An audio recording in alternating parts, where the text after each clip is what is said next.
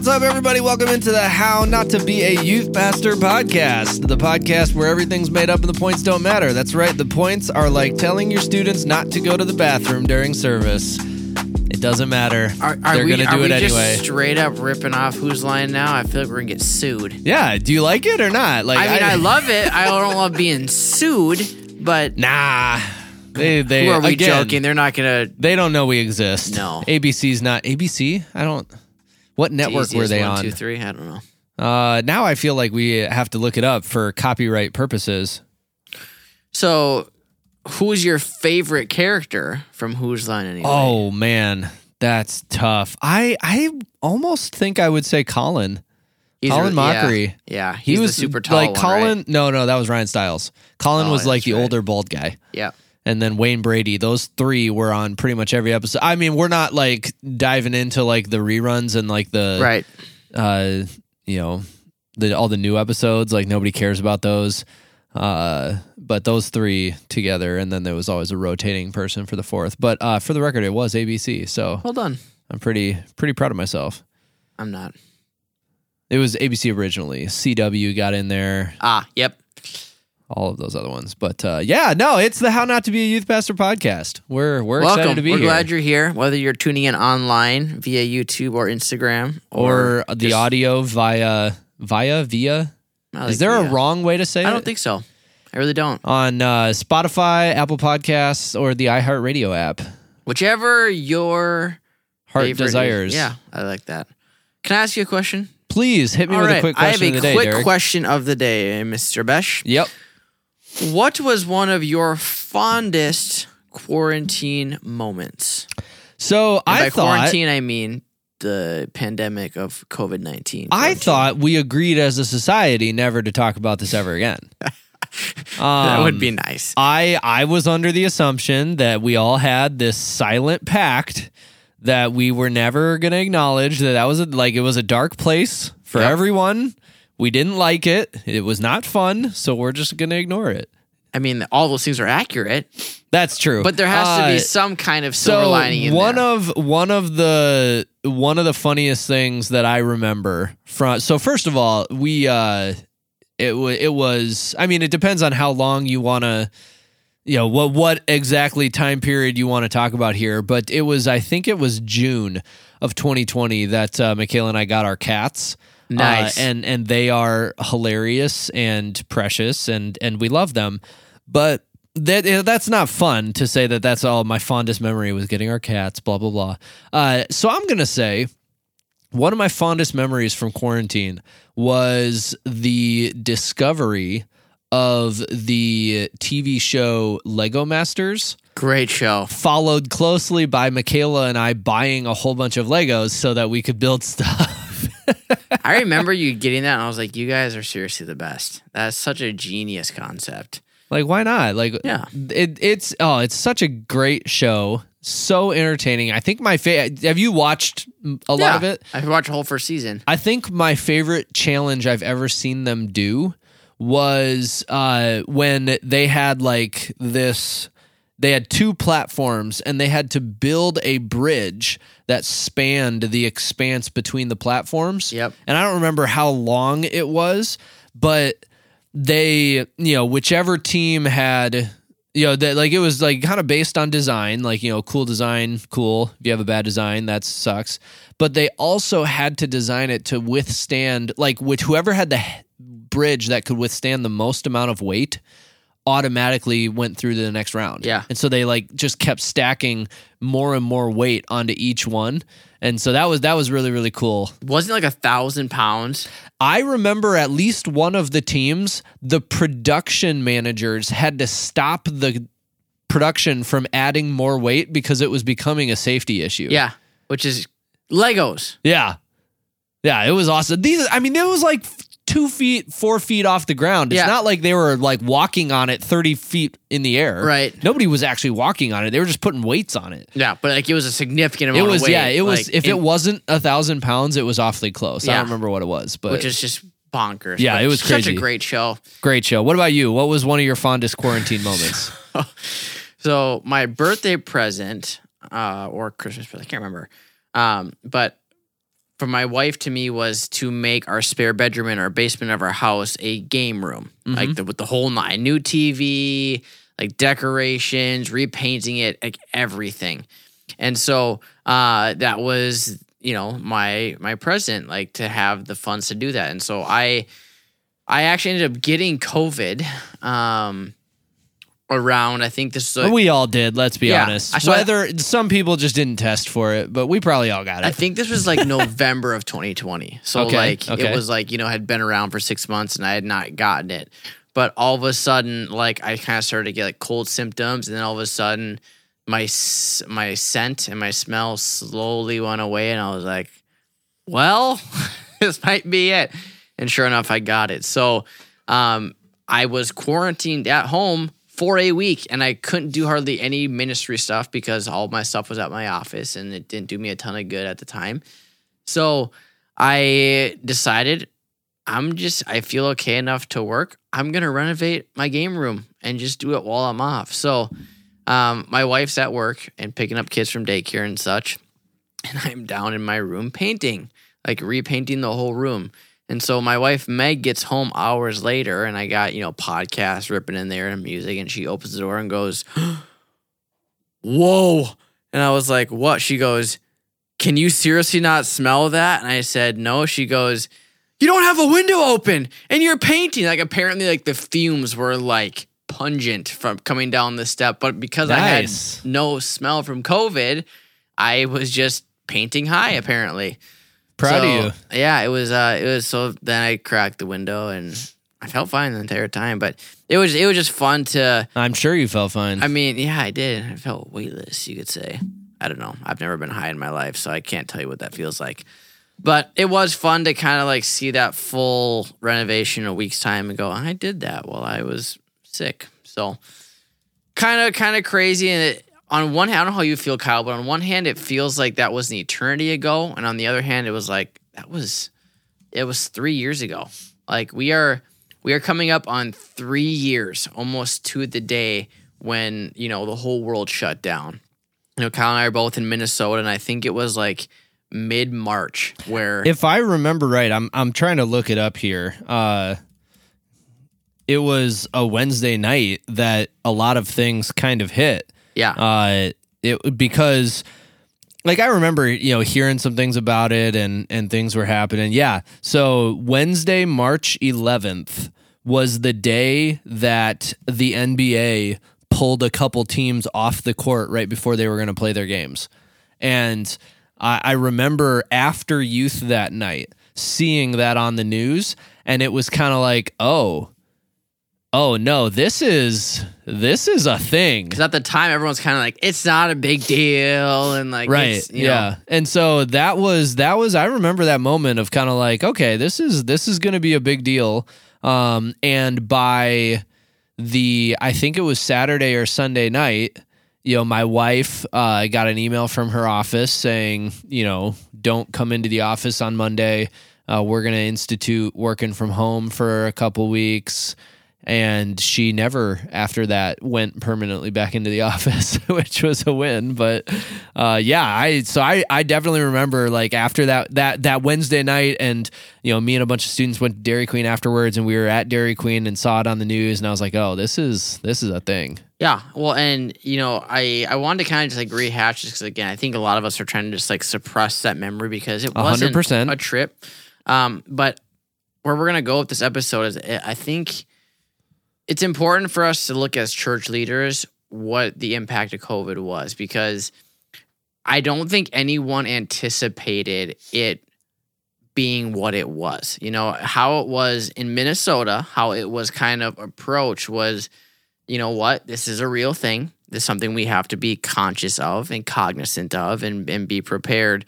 But it's a two-week deal. Like we're gonna flatten the curve was the phrase that kind of. If I hear that phrase one more time, man, I'm gonna lose it. And the whole premise was like, let's give hospitals a break and that kind of thing. But that 2-week flatten the curve got extended by a week, and then it was a month, and then really it began this year-long season of unknowns. And then you sprinkle into there like if you. as church leaders, if you host a service, you are liable to having cops show up and arrest you.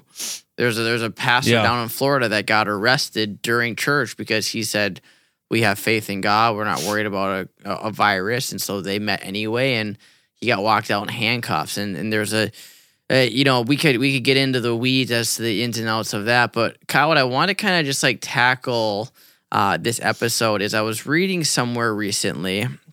I think it was in a book actually.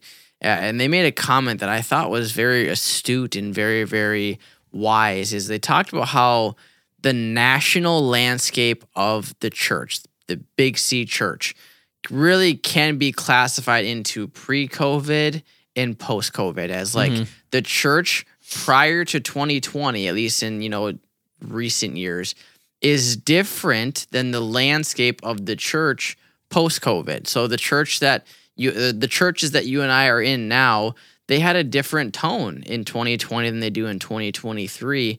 And there's good reasons for that, and there's not so good reasons for that. And so, I just kind of wanted to chat through today, like let's chat the good and the bad, and kind of what do we do with that? Because, we had personally adults or parents that were super consistent and that were there, 3 or 4 Sundays out of the month. Kids never missed a Wednesday, and COVID happened, and I haven't seen them since. And I don't know if they're going anywhere at all. I don't know if they switched churches. And so there's a bunch to unpack here. But before we jump into the good and the bad, is there anything else that, kind of strikes a chord with you, Kyle, as it pertains to church and COVID? Yeah, I think that, one of the prefaces I have for this episode is like, there were bad changes, like you said, like students that we didn't see after COVID, and there were good changes, and so we want to kind of highlight both of those. Comparing pre-COVID and post-COVID church, and what does that look like? There were people that stopped coming. There were new families that showed up. There were systems and processes that died with COVID, and new ones that started. And some of that was good, and some of that was bad. Yep. From a broad scale, worldwide church perspective, not just at our churches. Yep. And so, I'm excited to kind of dive in as much as I want to put it out of my memory. And that's the other thing too for people who were working at churches, youth pastors especially. If you went to school for youth ministry, no, you didn't have a segment of a class called How to Do Church in a Pandemic. Everybody trying to just do all of this on the fly. Yeah. Everybody trying to, I remember our church board at one point approved for us to get some new video cameras so that we could, have a little bit higher quality when live streaming our services through the quarantine period. And, it was like, it wasn't something where we could just order them on Best Buy and get them the next day. Like, there was all camera equipment was on back order because every church was scrambling to figure this out. I remember the first Sunday. So I don't remember if we had church. March 11th was that Wednesday night. I don't remember if we had church that Sunday. Would have been March 15th. But the first Sunday that it was like widely shut down and everybody was online, Facebook crashed. Yeah, I remember that. Right? Because like they weren't prepared for all the churches live streaming on Sunday morning, which was hilarious. And so that was just some of the quirks and things that kicked off this whole process, I think are worth acknowledging. And there's grace in all of this because we all had no idea what we were doing. Yeah, well, and it was so interesting to see, Facebook would have ads on the side, so you'd see, here are 10 things to do to pastor your church through COVID-19. I remember having this conversation with my lead pastor, like, who wrote that? Yeah, right, exactly. And like, speaking from experience, I appreciate the effort. Like, that's awesome. But like, who can sit there and say, "Hey, I have pastored my church through a global pandemic"? Right. Like, was it the Spanish flu? That was like the most recent memory. Yep. That was in like 1904. Yeah, something like that. So like, I pastored my church when I was 6 months old, and so let me tell you, the guy writing it is like, I sat down and had a conversation with my 135-year-old great grandpa who was pastoring during the Spanish flu. Here was his advice. Go back to like Abraham ages, like that's like I can picture that article now, like old great grandpa Lenny's advice on how to pastor through the Spanish flu. Like number one had park your horses in the right spot. Like, make sure you social distance your horses when you park them. Like, cause it's not going to be like, make sure you are putting high quality streams on Facebook. Oh my gosh. Yeah. Was the telephone around at that point even? My history is escaping me. I don't know. Cause we are so off track. But telephone was invented in 1876. Okay. So they did have phones. Things that weren't around in 1908. I think it was 1908, not 04. I'll tell you one thing. Twitter was not around. That's for sure. It was close. Came shortly thereafter, but was not that much longer. Timeline of United States inventions from 1890 to 1945. While I'm looking at this, can you do me a favor? And we need to be accurate with our information. Yep. Can you look up when exactly the Spanish flu was? Sure. When that pandemic was? Derek said 1904. I'm shooting for 1908. If you're in a crunch and you want to get to the real content, just skip ahead by about 2.5 minutes. We'll be back on pace here. Well, no, because everybody knows that we don't really start our real podcast until 10 minutes in, but we're 16 minutes in. We already got to some of the legitimate content. We have a little bit of February 1918. So we were both way off. Okay. I'll scroll down a little bit. Phone was way in by this point. Inventions in marshmallow cream was invented 1917. So I'm glad we had that to get through the Spanish flu. The torque wrench was invented in 1918. French dip sandwich was invented in 1918. Okay, so let's keep going here. You're just lacing Tucker. We did not yet have the toaster. Well, during the Spanish flu. I assume toaster strudels were out. We didn't have the polygraph, so we couldn't tell who started it because everybody was lying and we didn't know how to tell. We didn't have adhesive bandages. We didn't have the convertible or water skiing. What? We didn't have water skiing? We didn't even have the cheeseburger till 1924. This is the greatest website I've ever been on. This is going to take a little bit of a different turn, but the gas chamber executions were invented in 1924 as well. We could have done without that. Yeah, I thank you for bringing that up. Spanish flu was doing a heck of a job of executing people on its own. We didn't need gas chambers. This episode Can I say that? Off the That's rails. Bad. It has been off the rails. Masking tape, tilt-a-whirl, garage door opener. Garage door opener was invented in 1926. That seems early. Excessive, yeah. I feel like that was more of like a 70s thing. I'm not buying your reputable website here. Well, it is Wikipedia. I'm gonna continue. So.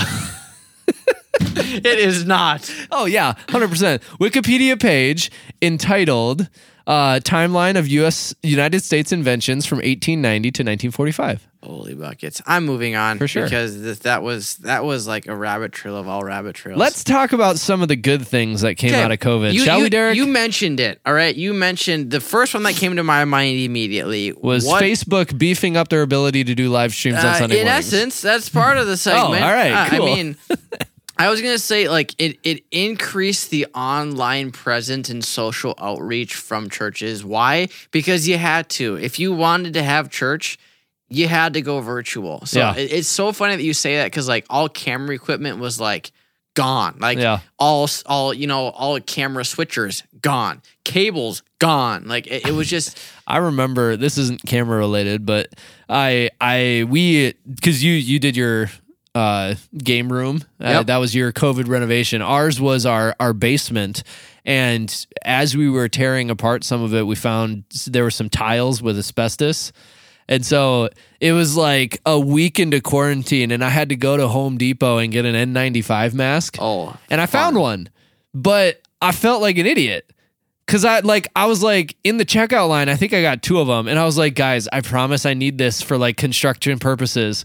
It's not because I'm super paranoid about COVID. Like I promise I really actually need this for its intended purpose. And I didn't feel like anybody believed me. No. But you're right. There was a lot of presence boost. And I don't think that quantity was the only increase. I think that the quality of what was on the, now we're just going to kind of get into maybe good and bad at the same time here. I do think there was a lot of churches like ours that upped the quality of what they were doing online. There was some nicer equipment, just more intentionality, because that was the only thing you could put effort into. Correct. Like you couldn't put effort into your in-person services. Yep. The only people attending your in-person services were the people behind the cameras. Yeah. It's so like there was more intentionality that went into it, which I think was a plus. But I also would say, looking back, I don't know that I would have made the same decisions around streaming worship. Because, and this might just be me. You can give me your opinion. If it's just me, that's fine. I don't think a single time through quarantine I legitimately worshiped to the live stream of our church.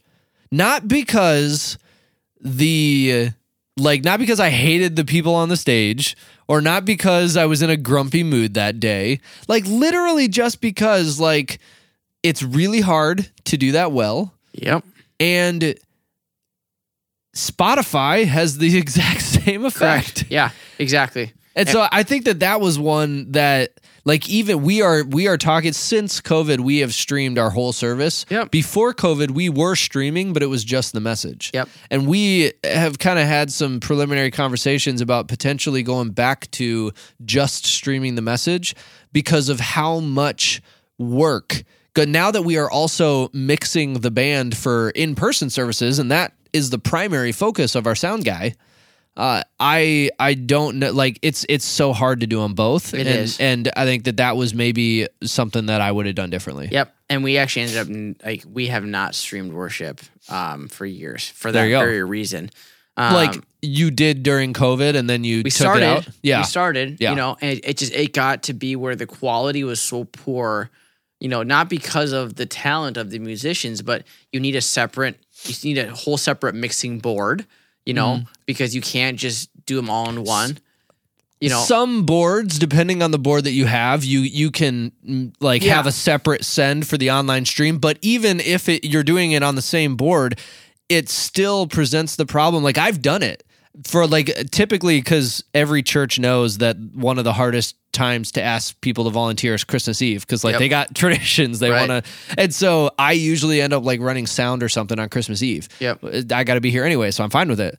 But I love running sound, but I hate running sound twice. Right. And I have to mix for the live stream and I have to mix for the live audience. And those are two completely different mixes. It's incredibly, incredibly difficult. Yeah. I don't do it well. I'm just going to be honest. Well, and it's hard to. You almost need a separate mixing board with a separate mixing person to do it well. I agree. And at what point is it worth it? Because again, not that it's not awesome, but if you're looking for a worship experience, you're probably going to go to an Elevation where they have a whole separate rig on purpose for their worship, and separate cameras and separate angles. And so all those different things. But, we're going to get back into the bad that kind of presented, but I think you're super right. We went from an iPhone on a $10 Amazon tripod with a microphone that was more ambient. That was our streaming setup. Do you want to know what the irony of that is? Your podcast is currently being recorded on a phone with a $10 Amazon tripod. Microphones are a little more expensive. That's true. Beyond that, it's, but that was it for us. But we kind of got to a spot where it's you nailed it. There's nothing else to put effort into. So let's make this look good, and we're paying dividends on it now. We have that same equipment, and we're able to pump out that. There's a reason that I mentioned this I think in the last episode, like there is a family that came to our church because they found us online and got a good glimpse of who we are. And so like it was there. So, it just allowed, and with that too, then I want to move on. It kind of engaged, like, it's crazy to me that social media really is a mission field of itself, because people are on it so much that you might reach people that you'd never see in person, but you can reach them, virtually. And so it kind of just forced us to look at the social media aspect of this whole thing. I also think it forced us to ask the question of why behind our social media. Yeah. And we dove into this in a separate episode, more in depth, but the like, okay, what is the purpose of our Facebook account as a church? What's the purpose of streaming our services on Sunday mornings? What is the purpose of the other posts that we make throughout the week? And forcing churches to ask that question. Any organization that has a company Facebook page or a company Instagram page, these are important questions to ask. And I think that one of the great things about COVID is that it forced churches to ask those questions. And not just on social media. You kind of segued that perfectly. Like, thank you.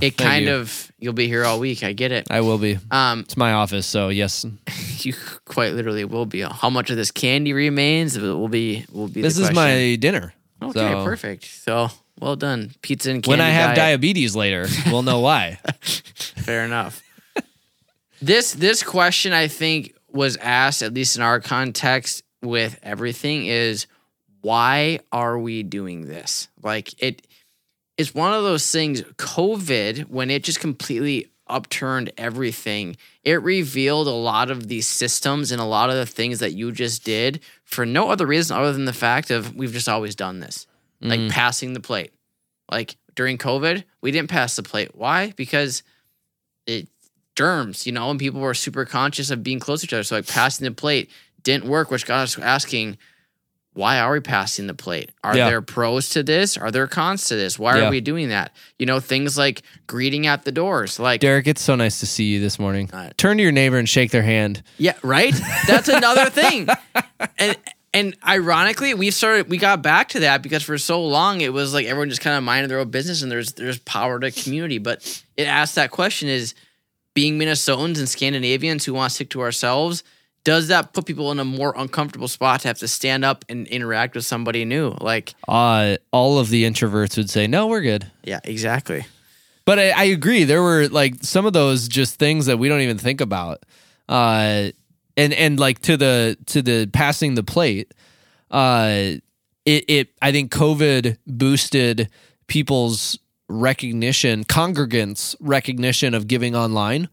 And now, this is going to be skewed because I was going to say I bet giving is higher in the last year or two than it was the 2 years before COVID because people at a lot of churches anyway, because people, when you automate your monthly giving, I think you probably give more than if you don't. Yep. Now, granted, we also all had stimulus checks that also probably helped with giving to churches, but I think that the push to online giving and helping to automate some of that, now that doesn't work for everybody. If you're salaried, it works great. We got a guy in our church that owns a concrete company, and like he can't do automated giving because he makes a different amount of money every single month. Yep. And so he'll give like 2 or 3 months at a time.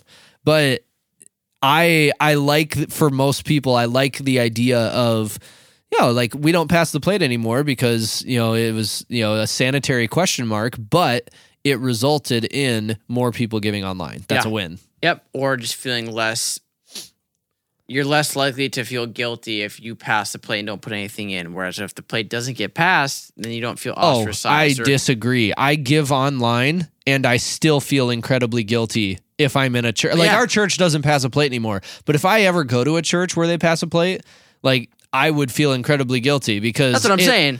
it looks like you're, like it's almost like you need to like, I give online as you pass the plate. And that's exactly what I mean is like you feel that guilt. Like and those are things you just don't realize happen until you sit there and go, I guess I could see how that happened. Because like you would never sit there and when you sit down in a staff meeting and go, hey guys, hear me out on something. Let's not pass the plate. Like they'd be like, the senior pastor and the church accountant started sweating immediately. Yeah, exactly. Right. Hold on. Yep.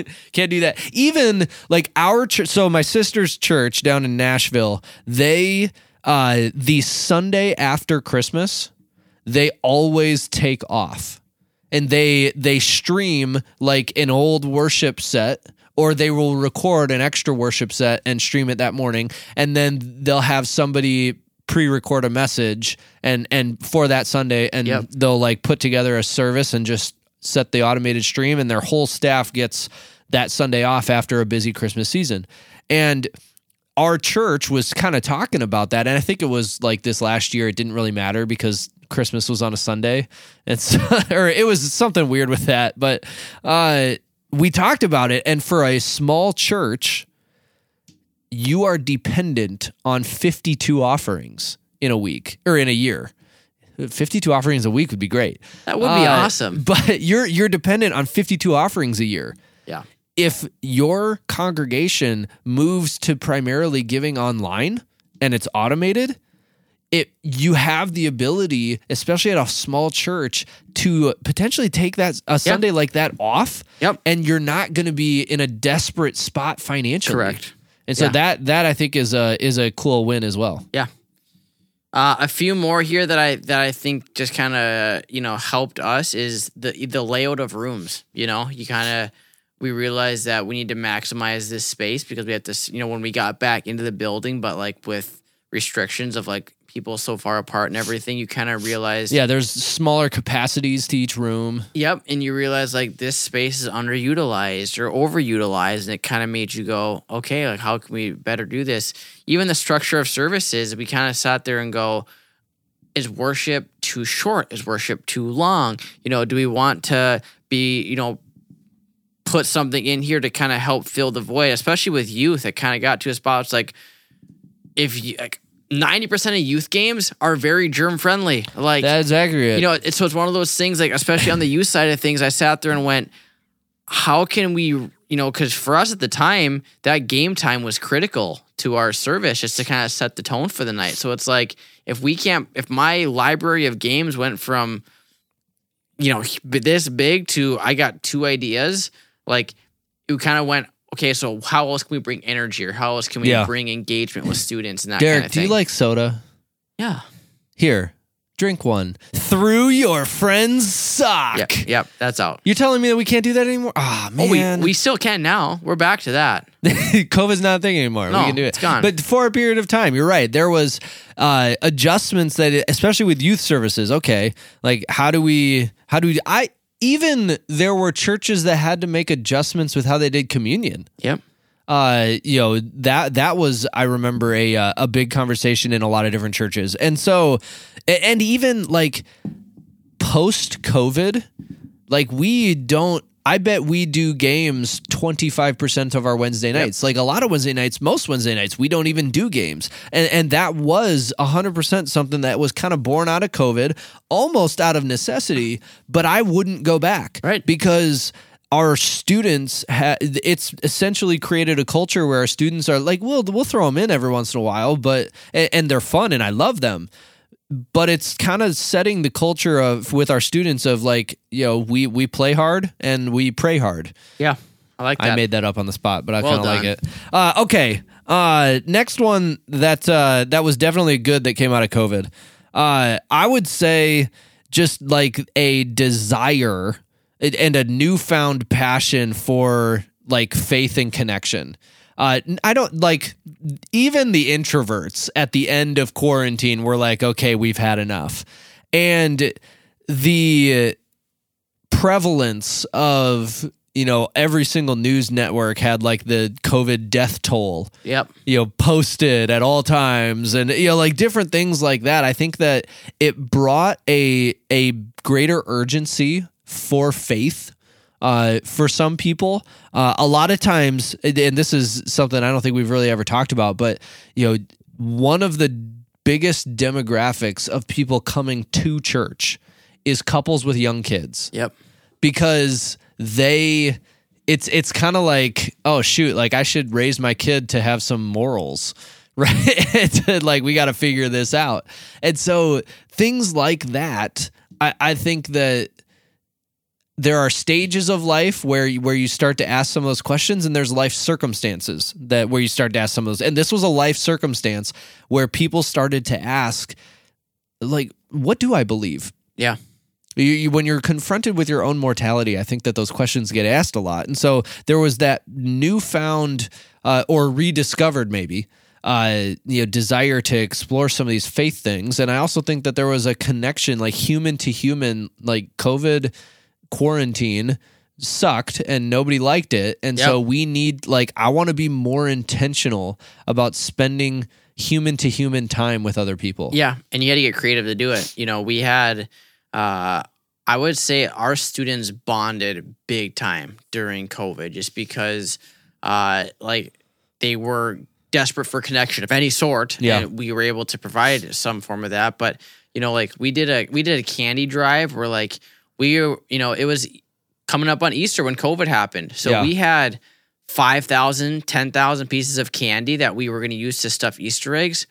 Well, we're for sure not doing an Easter egg hunt in April of 2020. Like, that's not happening. So Meg and I, we put on Instagram, like, hey, if you want some candy, and it sounds a creeper, but a little bit. If I'm disappointed I didn't see this. I would have come. You should have. It was super fun. If students wanted to, they sent us their address, and we just drove by. And there's a guy in our church who he owns his own sign shop and vinyl business. So we got a big poster that said, we love our Bridge youth students. And we would just drive around from house to house, drop off literal bags of fun-sized candy on their front step, take a selfie from 10 feet away, put it on Instagram, and then go off to the next house. And we went from house to house to house to house to house. And the kids loved it. It kind of recertified who we are as a youth ministry. You and I, you remember this, you and I tag teamed we did youth services a few times where it's you and I got together when it was safe to do so. You live streamed on your socials. I live streamed on my social. We had 6 phones and tablets and everything pointed at your stage, and we played games, and there was creativity there that I think just kind of sparked a really natural fire into our youth ministries of we're doing something new, and it just created a bond amongst our students that I thought really kind of helped propel us into this new season we're in now. Yeah, I remember those kind of combined live streams we did. I think the 2 biggest things that I remember taking away from those are, one, I have no tolerance for heat, spice in my food, and you suck at drawing pineapples. Yeah. Those were the 2 big takeaways, I think. Can you explain what that was? Because someone's going to be like, what? Why was Derek drawing a pineapple? Well, so we did, it was related issues. We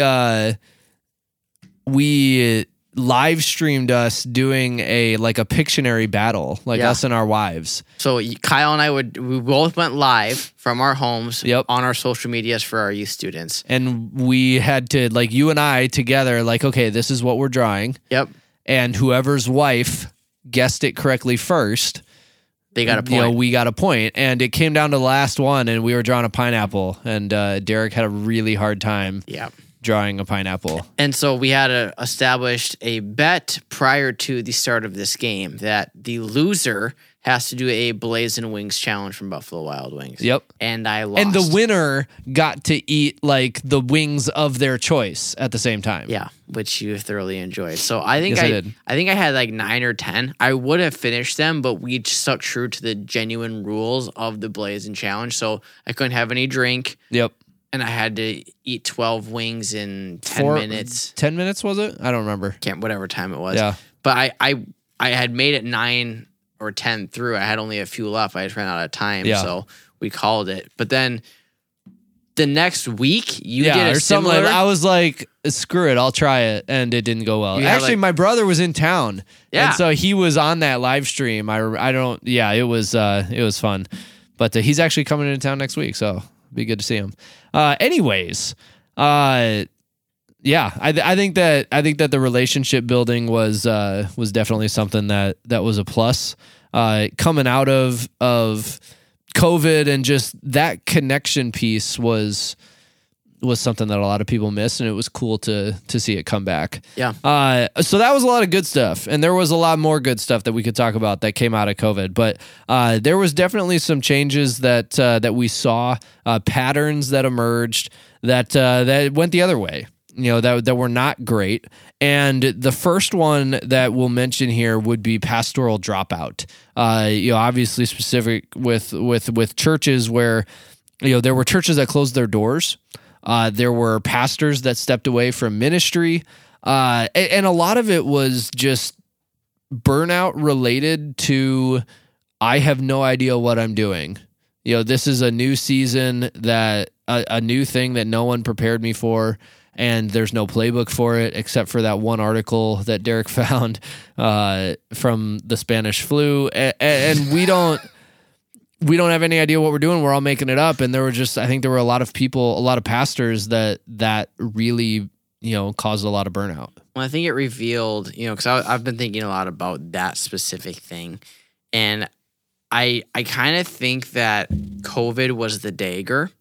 But it really revealed a lot of negative patterns leading up to that, where it's like they were going at a unsustainable pace for a long time, and no one just saw it, or they didn't recognize it, or, they didn't have a super solid community or infrastructure around them to keep them emotionally, spiritually, physically healthy, and so when all of that is stripped away and made bare thanks to a COVID pandemic, you have all of those already negative patterns, and now throw on a heap of complete terror. Because, we kind of like flippantly talk about it right now, but I think it's fair to say most of the world thought we were all going to die. Like, this was like, we were waiting for World War Z or whatever these zombie movies are. Like, people were convinced the whole world was going to die. I think that the Will Smith movie, I Am Legend. Great movie. That would be a great reference here. Yep. I think so people were terrified. And so as such, like, pastors were getting grilled, like, what are we going to do? And what's going to happen here? Yeah. And so you throw on, it's kind of like, to put it in this analogy, if you're running a marathon and you're at mile 24 out of 26.2 and you get to mile 24 and you're gassed and you find out you actually got 50 miles left to go. You were running the wrong way. Yeah, exactly. Not only do you have to run those 24 again, but then you have the original 26.2 you have to go. Yeah, and I think it got to a spot where pastor going, Uncle, I can't do it anymore. And it's no fault of them. We don't sit here and criticize them by any means. I think it just got to a spot where we realized, like, COVID was the dagger that, it revealed the nasty side of everything, and we really kind of got to see things for as they were. And, pastoral dropout and church closings were, at an all-time high. And there are still many vacancies, even in our denomination, in our state, that churches don't have pastors because COVID claimed their pastor.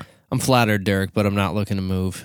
But I think that just the whole theme of that, and when it comes to churches closing their doors, I think not all of that was because, like, the senior pastor stepped down and nobody else stepped in.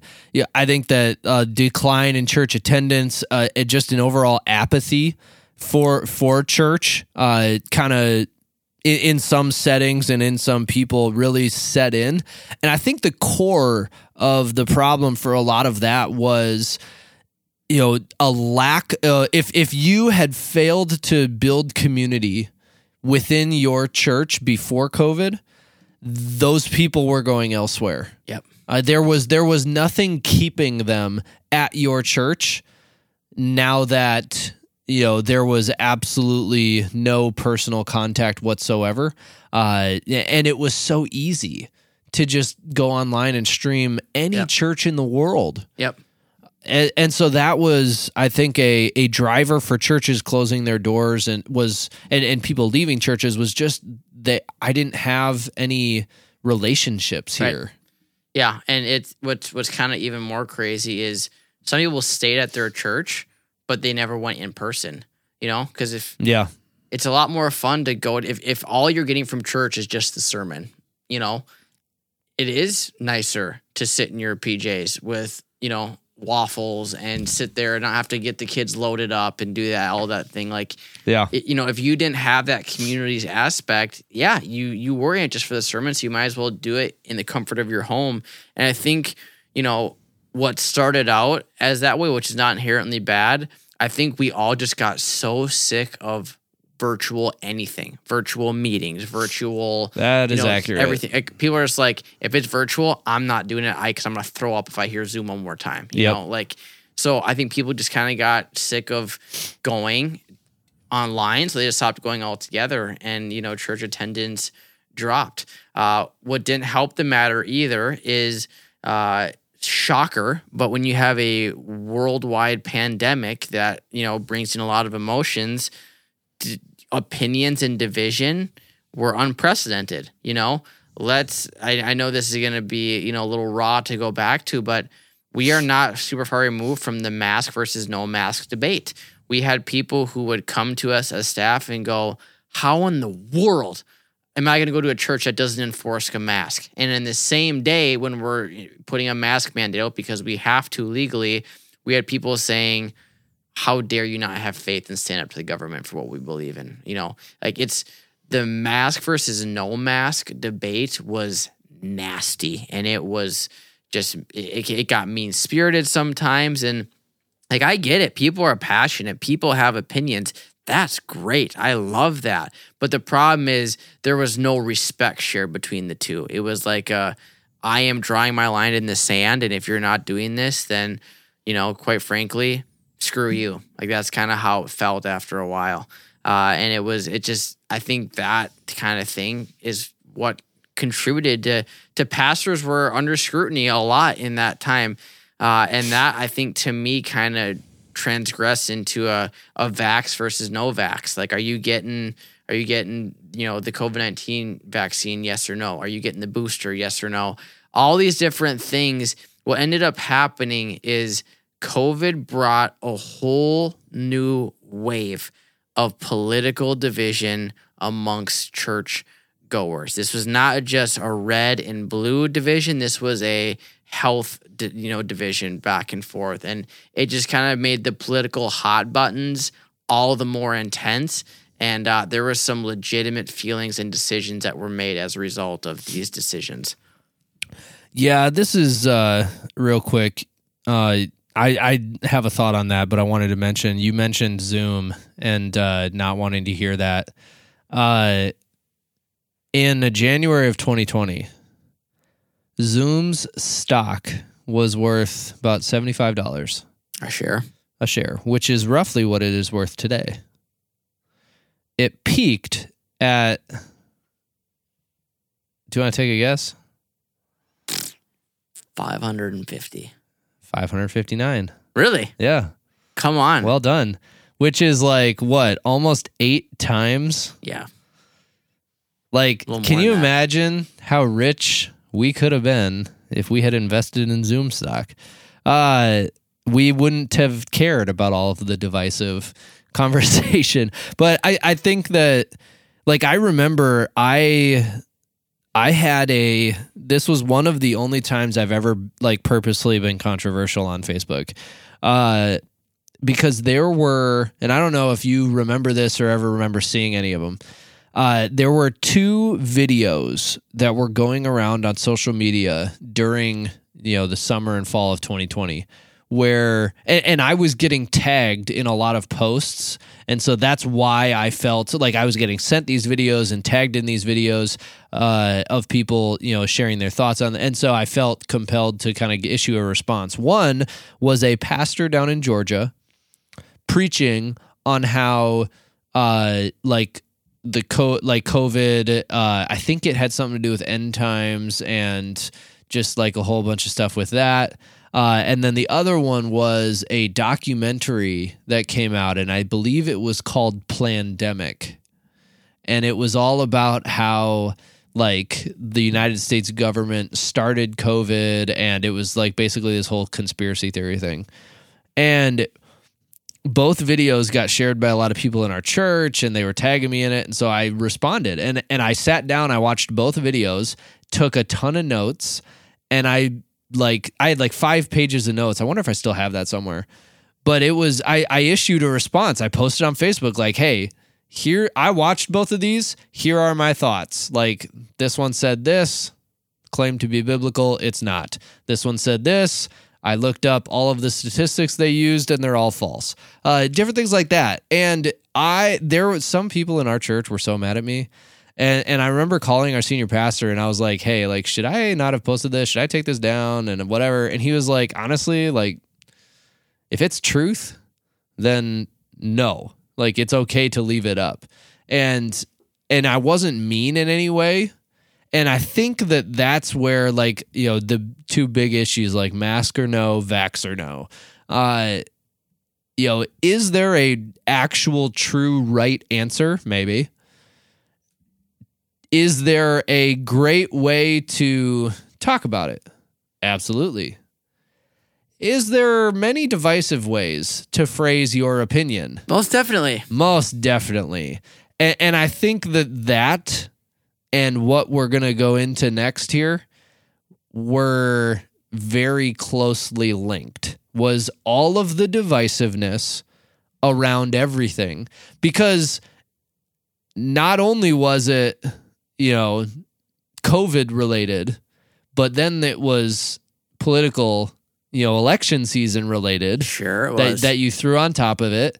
And as a youth pastor, the mental health hit that we saw our students take, our church congregation take, that was substantial. And I think still something that's being recovered from. Forgive me. I don't want to say the exact stat because I want to be factual, but I did a sermon on this about a year ago, and I'm just going to be vague because I don't want to mislead the witness here. But wow, good courtroom jargon. Thank you. I don't want to be false here, but essentially the number of documented cases of clinical anxiety from like 2020 to like 2022 had risen by like 200%. Like anxiety, depression, bipolar, schizophrenia, all these different things went through the roof. And is it any wonder? Of course not. Like, let's think about what we're dealing with here. We have division at, I would say, a historic level. You throw in an election year and everything we just talked about, everybody is divided on everything. That's no bueno. Well, and don't forget that we like advertised how many people were dying every day. Right. Yeah. I was going to say, fear is literally fear is being preached. Yeah. Like everywhere. I'm not saying preach from the pulpit, but like when you have death counters on every single major news station, like you couldn't get away from it. Sports were covering it because there were no sports. Like schools were conscious of it. Like you were violently aware that COVID's coming and it could come to your house next. So just be prepared for it. Like, of course you're going to be freaked out about that. Like it's not just like because how it was discussed was if you get COVID-19, you're dead. Is basically how it was being addressed. Yeah. And people did die. Like, to be clear, I know people closely who they had friends, family members who passed away from COVID-19. It did happen. But my point is fear was like everywhere. So you have division, you have fear, you have probably, I would say, the biggest contributor, isolation. We as human beings were not meant to be isolated for long periods of time.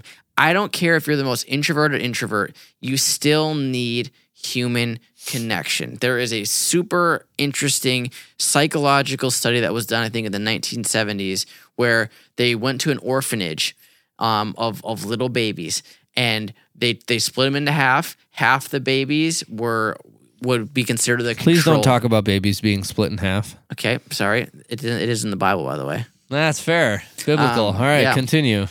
So the control group, though, were babies who were considered normally nurtured. If they started to cry, the orphanage workers would, go and check their diaper and pick them up and rock them to sleep, get them a bottle, do whatever. Normal things. The experiment group was no extra affection or engagement was given to the babies. If they had a dirty diaper, okay, they wiped the diaper, but put them right back into the thing. If they needed a bottle, they just dropped the bottle in and took off. There was no actual human connection to these babies. Can I ask a question about this study? Yes. What parent voluntarily signs their kid up for this? It's not. It's an orphanage. Oh, sorry. I missed that part. Yeah, I was like, oh my goodness. Nobody. It's an orphanage. So, but where I was going with it is they had to stop the study because babies were dying. The lack of human connection was actually causing physical ailments that resulted in babies dying. Wow. And so the study basically said, it kind of showed that we as human beings, we not just like crave connection, we are actually designed to have connection. And so like this whole year-long hiatus where you're not around any other person, of course your mental health is going to spin up. Like you weren't designed to be in isolation for a year. So where I'm going with all of this is, like just because the quarantine period is over, does not mean that these health issues and these mental health issues just disappear. Like I would say that's the biggest thing that has been a lingering side effect of COVID is like mental health and just overall psyche has radically changed pretty universally. Even from a youth ministry perspective, though, I don't think it's just the mental health because I saw from an academic and social growth perspective, there were students, most students that like took noticeable steps back in like their social development and in their academic development pre and post COVID. Yeah. And like distance learning was really, really hard on a lot of students, really hard on a lot of families. I saw I don't remember if it's Harvard or some big university is like for the next 5 years or for some amount of time, they are no longer going to require standardized test results on admissions. And they're basically going to study to see if it has an effect on the quality of students that they are admitting. Sure. And I heard it and I was like, well, that's bullcrap because all of the students that regardless of like, I loved taking standardized tests and I acknowledge that I am on the outside there. Like most people hate them. And, sure. and there's a lot of people that just are actually not good test takers, regardless of any of that. And I don't care if the study finds like objectively that it makes a difference or not. All of these students that they're doing these studies on had formative educational years where like at least one probably was distance learning. Yep. That was a hindrance to kids' educational development. Yep. And so you're probably going to find that the standardized test kids had higher scores in your classes than the non-standardized test kids, but it has nothing to do with the standardized tests. It's because these kids went through COVID. That's correct. It's because these kids went through distance learning and had their educational growth stunted a little bit. Yep. And so I think that like as youth pastors, I don't think we are out of the woods yet on we have less of the educational side we deal with, but from a social development side, I think that we are not out of the woods yet as far as regaining the ground that was lost from distance learning and from quarantine in our kids. Yeah. That and the mental health side of things is definitely something that we still need to make sure that we are up on, make sure that we are informed on, and it's something that we need to make sure we're looking for and looking out for in our youth students. Well done, man. Drop the mic. That's done. Nailed it. And the bad of COVID-19. The last time you ever have to hear us talk about COVID. Maybe. Hopefully. Sure. Yeah, I mean, we have full control over that. So we're the ones that decide which episodes to do. That's fair. So, going back to our leadership podcast from the last episode, we are the ones that step out first and make the decisions. No more COVID-19. There you go. Done. You heard it here first. So that does it for today's episode. We appreciate you guys hanging out with us. YouTube, Instagram, Spotify, Apple Podcasts. The works. iHeartRadio. Wherever you find us, we're glad you did. Until next time, Kyle and Derek, I think it's time that we go hug our kids. Goodbye. Goodbye.